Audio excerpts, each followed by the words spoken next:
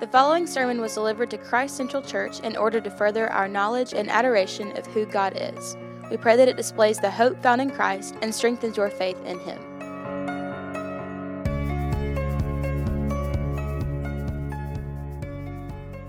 Last week we studied as Peter was addressing the elders of these churches, the spiritual leaders, the pastors, encouraging them to shepherd the flock of God among them. What that looks like for elders, what their motives in doing that should be. That's where we were last week in verses 1 through 4. This week, Peter turns now to address the whole of these congregations, every one of them, and in turn, every one of us, with a simple yet very difficult command, and that is to humble yourself.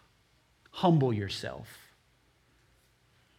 What we see in these verses is both the instructions that we are to humble ourselves horizontally and to humble ourselves vertically.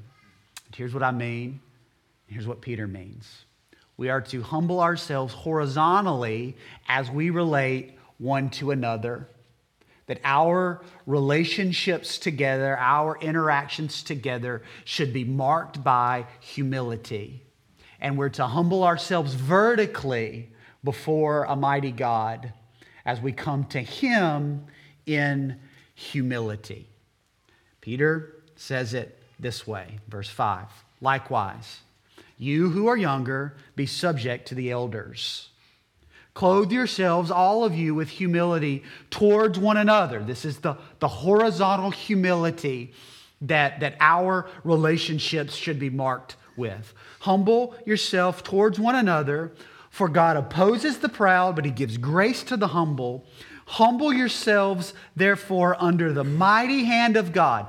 That's vertical humility as we humble ourselves before God, so that at the proper time, He may exalt you, casting all your anxieties on Him because He cares for you.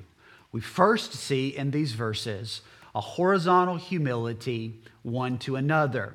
Peter begins by addressing those who are younger, commanding them to be subject to the elders. Now, there are a few important things to note here, and there's three in particular that I feel are important. And the first is, as Peter writes and says, likewise, you who are younger, be subject to the elders, is that when Peter talks of elders here, he's not talking about older people. I think that's probably the common way that this verse is used and common way this verse is understood. And while it certainly is true, those of you who are younger, that you should have respect for those who are older than you, and you should find yourself in subjection to their authority, especially those of your parents and teachers. But here, elders is not just those who are older. Peter's not saying younger people be subject to older people in the congregation, as it comes in terms of age. We can't make a jump from the verses that come before to verse 5 and understand that in verses 1 through 4, when Peter talks about elders, it's clear that he's talking about the pastors, the shepherds, the overseers of the church, and then say in verse 5 he's talking about old people. Now, here's a good point that I hope drives home how we should look at and study our Bibles. This is one of the greatest benefits of preaching consecutive exposition verse by verse through the books of the Bible. Because what's king, church? Context. The context is king, right? And so if you just land in here and you grab 1 Peter 5:5 and you say, likewise, you who are younger, be subject to the elders, you're going to think that's old people. But it's not. The context of what Peter's saying gives understanding to the verse. The context here is that of elders being shepherds, pastors, and leaders. That's the first thing to note. The second thing to note is that everyone is to be submissive to the elders, not just younger people. So you can't look at this and say, well, this means then only those who are young should be subject to the elders. Either young in age, chronologically, this just a young person, or young in your faith. That is not what this verse means, that only the young people are to be submissive to the elders. We see in other places like Hebrews 13:17, obey your leaders and submit to them, for they are keeping watch over your souls. As for those who will give an account, let them do this with joy and not with groaning, for that would be no advantage to you. The writer of Hebrews commanding all of us, regardless of age, to understand that it is God who sets apart pastors, shepherds, and leaders, and we are to submit ourselves under their authority, regardless of age. Nonetheless, Peter does single out those who are younger in verse 5. And it makes me wonder and ask the question, why is Peter doing this? And I think there are a couple of potential answers. And there's a lot of debate as I was studying these verses. I can pretty confidently say that we don't really know for sure why Peter singles out younger people. There are some that say, and it certainly is true, that younger people tend to be more resistant to authority. As you grow up and as you get older and you have more experiences and you learn that there's a whole lot that you don't know, then you naturally, as the wisdom of age comes, you aren't as resistant to authority. Young people tend to be more headstrong. That's true. And so a lot of folks have said that's why Peter said this, because young people can be more resistant to authority. Certainly true. It also could be that there are some issues going on in these churches that we don't know about. That there's some issues here of younger people resisting authority of the elders. We don't know. That's sort of what I think is probably going on here, is that there's some things in this church, these churches, that Peter is aware of that we're not aware of. And so he's taking time to address specifically those issues. That is not uncommon. We walked through the book of 1 Corinthians together, and we saw as Paul addressed specific issues happening in the church of Corinth. Now, just because there were specific issues happening in Corinth does not mean they're not apply to us or authoritative to us. And just because there may have been some issues in these churches as it pertains to younger people submitting to the authority of their shepherds, that does not mean that this doesn't apply to us. It does apply to us.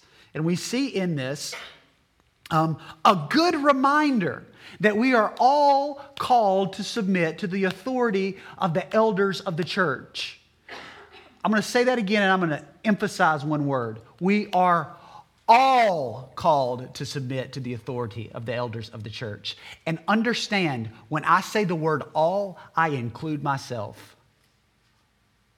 Because though I am an elder of this church and a pastor of this church and a shepherd of this church, I am not the only one. And I am a man with authority under the authority of these other two brothers who serve along with me to serve you.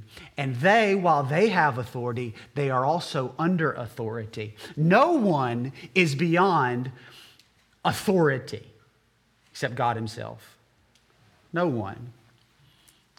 And so this is a good reminder that we're all called to be submissive to godly leaders that God has put before us. I could preach a whole sermon on this, and just for the sake of a disclaimer, let's just make sure that there is clarity here, that there is submission to godly biblical leadership, not blind following of unbiblical, detrimental leadership, all right? We're not just blindly following people, but as God gives discernment, we follow those he has put in leadership over us for our care. They are watching over our souls, and we will give an account for it. Peter is calling these younger believers, these younger people, to be subject. That's the language he uses. Be subject to the elders. That is to line up under them. It is to put aside self-promoting pride and willingly and respectfully place themselves under the leadership of their shepherds. This is to be subject, to put yourself under, to line up under. This isn't anything new for Peter. Peter has addressed the issue of submission to authority multiple times throughout this letter. We saw it in chapter 2. We saw it in chapter 3. And so Peter does it again here in chapter 4 or chapter 5, saying, younger, line up, put yourself under, be subject to the authority of the elders. That is an exercise in humility. But Peter doesn't just stop with his instructions to those who are younger, but he moves to instruct all of us. Where he says, likewise, you who are younger, be subject to the elders. Clothe yourselves, all of you, with humility toward one another. We are called to clothe ourselves with humility. This is horizontal humility one to another. What then is humility? Right? Because that's the question we ought to ask. When Peter says, clothe yourselves with humility, what is humility? And there are lots of definitions out there, but I feel it is helpful to turn to the Word of God to receive a definition for what humility is. And in this definition, we're going to see that humility is both an attitude and it's an action. It's an attitude and an action. You see it in Philippians chapter 2, starting in verse 3, where Paul writes, do nothing from selfish ambition or conceit, but in humility count others more significant than yourselves. Let each of you look not only to his own interests, but also to the interests of others. This is the definition, the biblical definition of humility. It's what you see in Philippians 2. You see that humility is an attitude. Paul says it this way, do nothing from selfish ambition or conceit or vain conceit, but in humility, count others more significant than yourselves. That is an attitude of the heart, right? When we talk of selfish ambition or vain conceit, those are attitudes of the heart that Paul is saying, don't do these things, but instead count others as more significant than yourselves. Those are things that happen in your heart. Those are things that happen in your mind. Those are things that inform the way that you think about yourself and about other people. That's attitude. But it's not just attitude, it's also action. In verse 4, let each of you look not only to his own interests, but to the interests of others. What does it mean to look out for your own interest? That means to be actively working to provide things for yourself and for your good. That's what that means. And so Paul says, do nothing out of selfish ambition or vain conceit, but in humility and lowliness of mind, count others as more significant than yourself. That's happening in your mind. That's happening in your heart. And then as you live your life, look out not just for your own interests, but also for the interests of others. It's to act on their behalf, to work for the good of others. Now, of course, you need to care for yourself. That's not what Paul's saying is don't care for yourself. Of course you need to care for yourself. And you need to look out for yourself to a certain extent, right? If you don't work, you don't eat. If you don't eat, guess what? You die. That's what God's word says. I mean, you're called to provide for your family, provide for yourselves, look out for yourselves in a godly way, but not in a way that exalts you over other people, but with humility, to look out for others interests. To look out for others' interests. This is the same idea that Peter has in mind here when he commands us to clothe ourselves with humility. It's an interesting phrase that Peter uses, right? But Peter could have just simply said, be humble, right? But under the inspiration of the Holy Spirit, he didn't. He said, clothe yourselves, all of you, with humility. Now this word for clothe yourselves is an important one. It means to tie something on yourself. That's what it means. To clothe yourselves, it means to tie something on yourself, which is it's a strange and very specific word in the Greek, to tie something on yourself. Now, what in the world does that mean? Like a tie? No, here's what it meant. It was the picture and the imagery of putting on a servant's apron. But not just any kind of servant. This is the word that was used and what came to mean and to be understood as the household slave's apron. So when Peter writes, clothe yourselves, all of you, with humility, what he is saying is, all of you, every single one of you, think of yourselves, prepare yourselves, act like a slave. Act like a slave. Clothe yourselves with humility. Just as a household slave in their days would tie on the apron to serve their master for their good and their prosperity, so is Peter, so is God calling us to put on the garment of a slave, to put on humble service for another person's good and their gain. Now that is tough. I mean, that's when you think of it that way, that's for me, that takes on a whole another meaning. To lower myself, to humble myself, and to prepare to work for the good and the prosperity of another. That's what it means to be humble. That's what it means to clothe ourselves with humility. This idea of clothing yourself with humility, of tying on the garment of service, is personified in our Savior, Jesus Christ. This is what he did, literally clothing himself with humility before his disciples. John records it, John 13, starting in verse 3.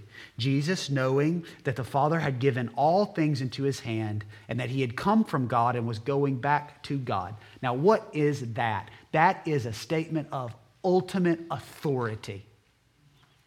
If there was anybody in the world who had ultimate authority, it is Jesus Christ. All things have been given to him and put into his hands by God himself. He came from God and was going back to God. Ultimate authority. Yet, he rose from supper, he laid aside his outer garments, and taking a towel, he tied it around his waist. He tied on the garment of the slave. He clothed himself literally in humility. And then he poured water into a basin and began to wash the disciples' feet and to wipe them with the towel that was wrapped around him. And he came to Simon Peter, the man who just told us to clothe ourselves with humility. He comes to Simon Peter, who said to him, "Lord, do you wash my feet?" And Jesus answered him, "What I am doing you do not understand now, but afterwards you will understand." And Peter said to him, "You shall never wash my feet." And Jesus answered him, "If I did not wash you, you have no share with me." And so Simon Peter said to him, "Lord, not only my feet, but also my hands and my head." And Jesus said to him, "The one who is bathed does not need to wash except for his feet, but is completely clean. And you are clean, but not every one of you. for he knew who was to betray him. That was why he said, not all of you are clean.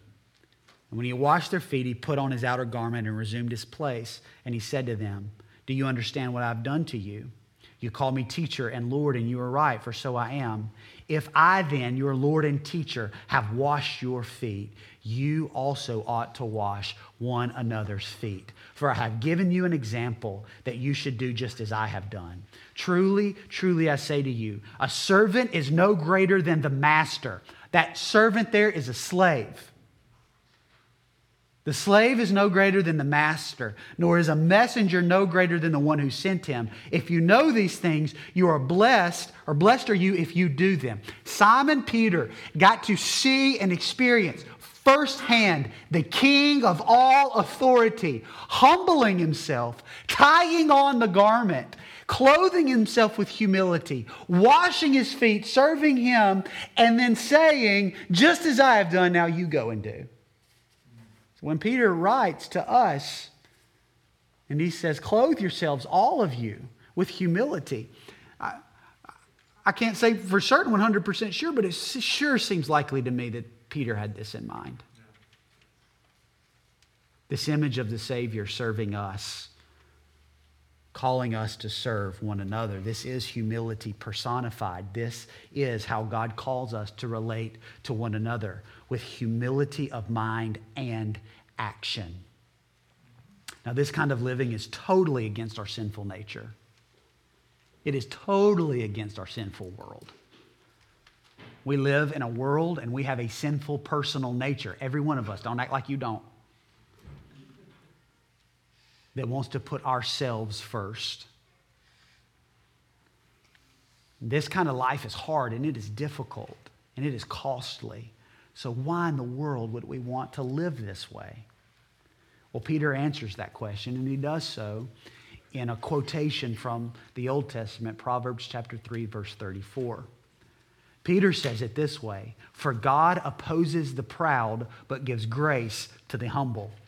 This is a quotation from Proverbs 3:34. Not a direct quotation, but a quotation from there. Proverbs 3:34 says, toward the scorners he is scornful, but to the humble he gives favor. To the humble he gives favor. Why live a life marked by humility? Why should we willingly tie on the clothing of a slave? Because God will give grace to you if you do it, but he will work against you if you don't. God opposes the proud. This means that God sets himself up against the prideful. God opposes the proud. He sets himself up against. You know what this is? These are fighting words. That's what this is. God opposes the proud. He sets himself up against the proud. Let me ask you a question. Who's going to win that battle? God's winning it every single time. He opposes the proud. Why? Because God hates pride. He hates it. Proverbs 16:5. Everyone who is arrogant in heart is an abomination to the Lord. Be assured he will not go unpunished. Why is God so opposed to pride? Why does he set himself up against the prideful? Why does he oppose the prideful? It is because when we are prideful, we put ourselves in his place. When we're prideful, we put ourselves in his place. We think that we are the ones who earned it, or we're the ones that deserve it, or we are better than another. And we stop living and believing and understanding that everything is from God. It's all from him. The only reason why we have anything in this life is because God's grace gave it to us. The only reason why we have any authority is because God's given it to us.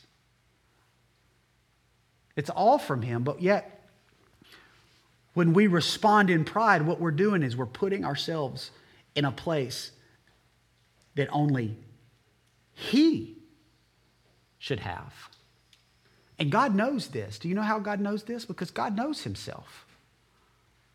God knows, God understands that He and He alone is the only one worthy of all praise and honor and glory. God knows He is before all things. God did not create us because He was bored. God created us for His glory.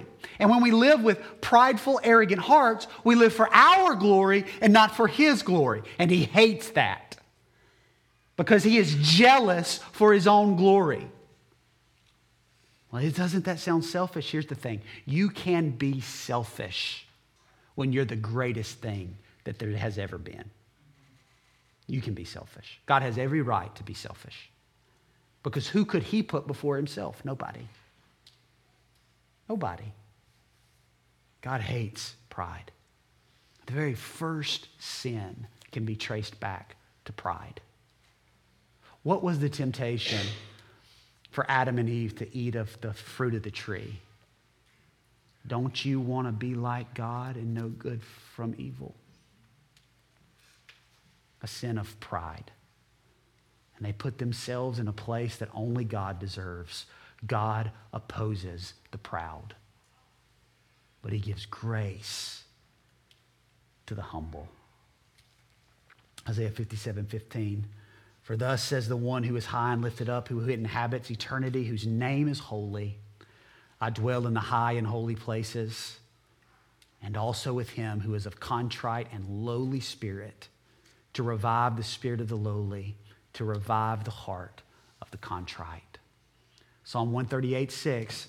For though the Lord is high, He regards the lowly, but the haughty He knows from afar.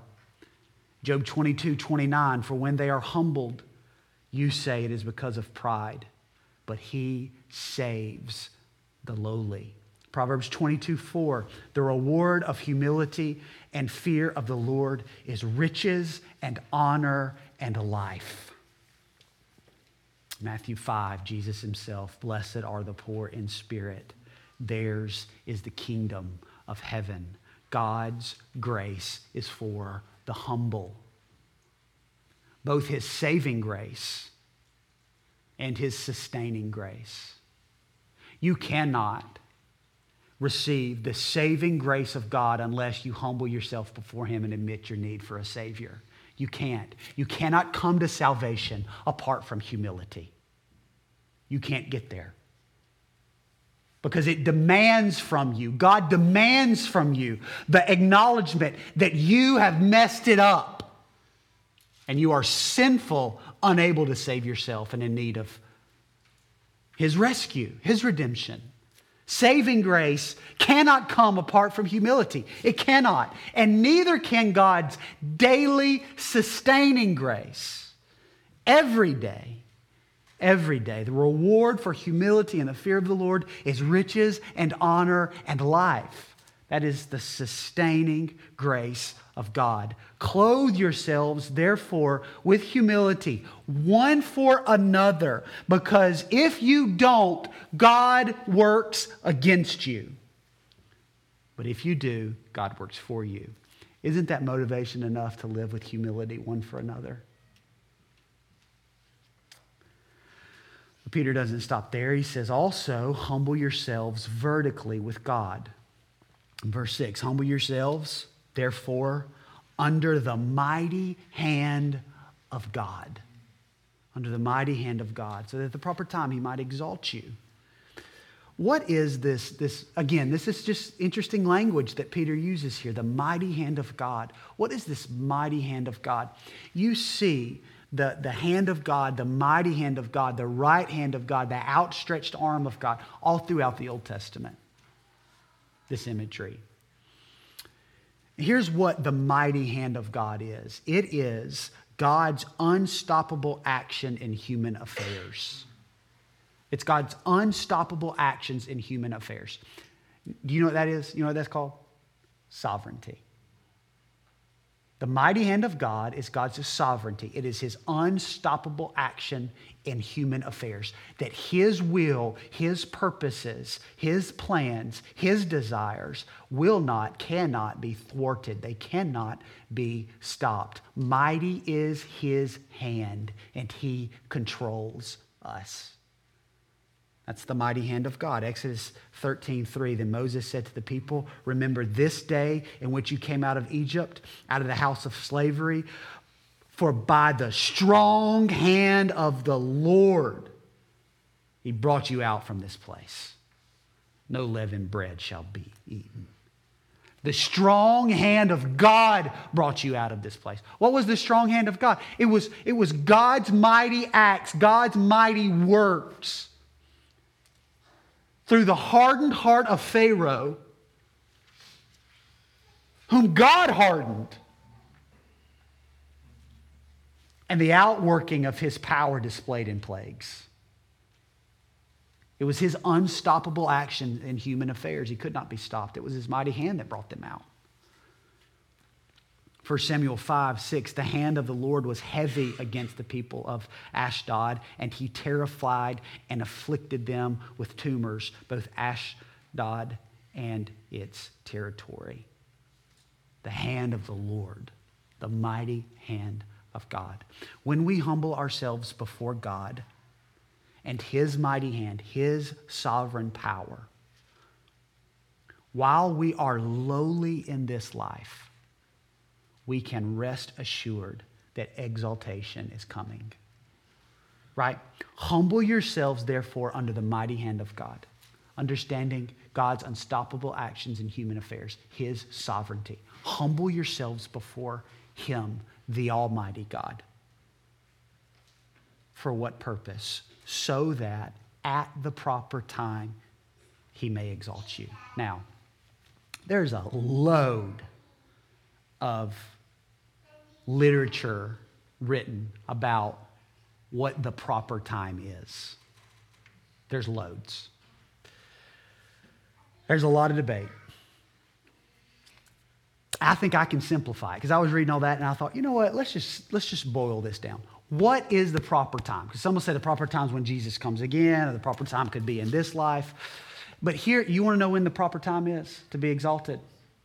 It's his time. That's the proper time. The proper time is his time. It's when he decides that we'll be exalted. That's the proper time. Now, how can we know that? Because mighty is his hand.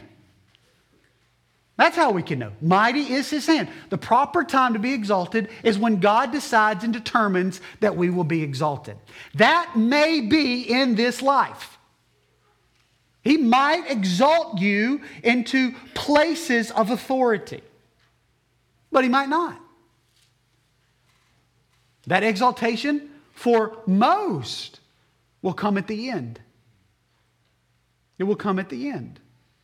It could be that God is ready and is willing and has determined to exalt you out of your trials and tribulations.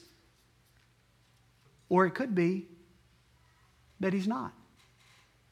It could be that your exaltation will come after this life has passed. Either way, guess what? It was the proper time. It was his time. Here's the biggest struggle, I think, for us, if you don't mind me speaking for you, is we have a hard time with that. Like, we've got to be okay with that. I mean, you remember, let us not lose sight of the greater context of this letter. This is a church undergoing immense, unthinkable persecution and suffering because of the cause of Christ. And what is God's command to them? Humble yourselves under the mighty hand of God so at the proper time he might exalt you. And listen, church, there were believers who were together hearing this read and who were eventually burned at the stake. There were believers who heard this read and were fed to lions for the enjoyment of others. And it would be easy to look at them and say, where was the exaltation? But we have to be okay with the fact that the exaltation may not come in this life, but it is certain in the next. When we humble ourselves before the mighty hand of God. Now, what is the direct everyday application of humility both horizontally one to another and vertically under the mighty hand of God. What is the day-to-day application of humility in the light of God's sovereignty, patiently waiting for exaltation? What is the application? Peter gives us, casting all your anxieties on him because he cares for you. This is a church certainly is full of anxiety. They're entering into the greatest persecution the church has ever seen under the Emperor Nero. Certainly full of anxiety. Would you be full of anxiety if every week you came to church and our numbers were dwindling, but not because people decided to go to the hip new church in town, but because they were killed? Like, we would have anxiety. But it's not only those great levels of anxiety, there's everyday levels of anxiety that we deal with. There's anxiety in humbling ourselves. There's anxiety that comes in suffering. There's anxiety that comes in medical diagnosis. There's anxiety that comes in wayward children. There's anxiety that comes with difficult spouses. There's anxiety that comes with jobs that we don't love. There's loads of anxieties. What do we do? What do we do? We humble ourselves one to another. We humble ourselves before the mighty hand of God. And in doing so, we rest assured on the promises of God that at the proper time He will exalt us. And as we do that, we cast our anxieties on Him. This is the word for casting a net, throwing something over something else. We throw our anxieties on Him because He can handle them. It's what Jesus said. Matthew 11, all things have been handed over to me by the Father, and no one knows the Son except the Father, and no one knows the Father except the Son, and anyone to whom the Son chooses to reveal Him. So come to me, all who labor and are heavy laden, and I will give you rest. Take my yoke upon you. Learn from me, for I am gentle and lowly in heart, and you will find rest for your souls. For my yoke is easy and my burden is light. This is taking our anxieties and casting them on Him. Putting our yoke, putting our weight, putting it on Him and taking His and understanding that His burden is easy. It's light. It's light. Humble yourselves, therefore, under the mighty hand of God, so that at the proper time He may exalt you. Casting all your anxieties on Him. Why? Because He cares for you. He cares for you, church. Some of you need to be reminded of that today. God cares for you. When we get to the point to where that just doesn't floor us, something's wrong. The Creator, the Sustainer, the eternal, forever existing God cares for you. He cares for you. He cares for your pain. He cares for your suffering. He cares for your heartache. He cares for your difficulties. He cares for your anxieties. And He's not asking you to work your way out of them. He's not asking you to do miraculous things. All He's asking you to do is to humble yourself before Him and to cast your anxieties on Him. Why? Because, church, He cares for you. He cares for you. And His care for us is not like the world's care for us. Because the world's care for us is dependent on what we can do for the world. The world's care for us is dependent on whether we deserve it or not. But God's care for us, it's not like that. We can mess up, we can blow it, and we all do, but guess what? He cares for you. Your circumstances may not show it. Your diagnosis may not show it, but you can rest assured today He cares for you.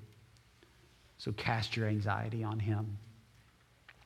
may we humble ourselves horizontally one to another and vertically under the mighty hand of God, so that we can rest with peace in our trials, knowing He cares for us and He gives grace to the humble. Thank you for listening to this Christ Central Church sermon series. To find our gathering location and more sermons, visit christcentralchurch.net.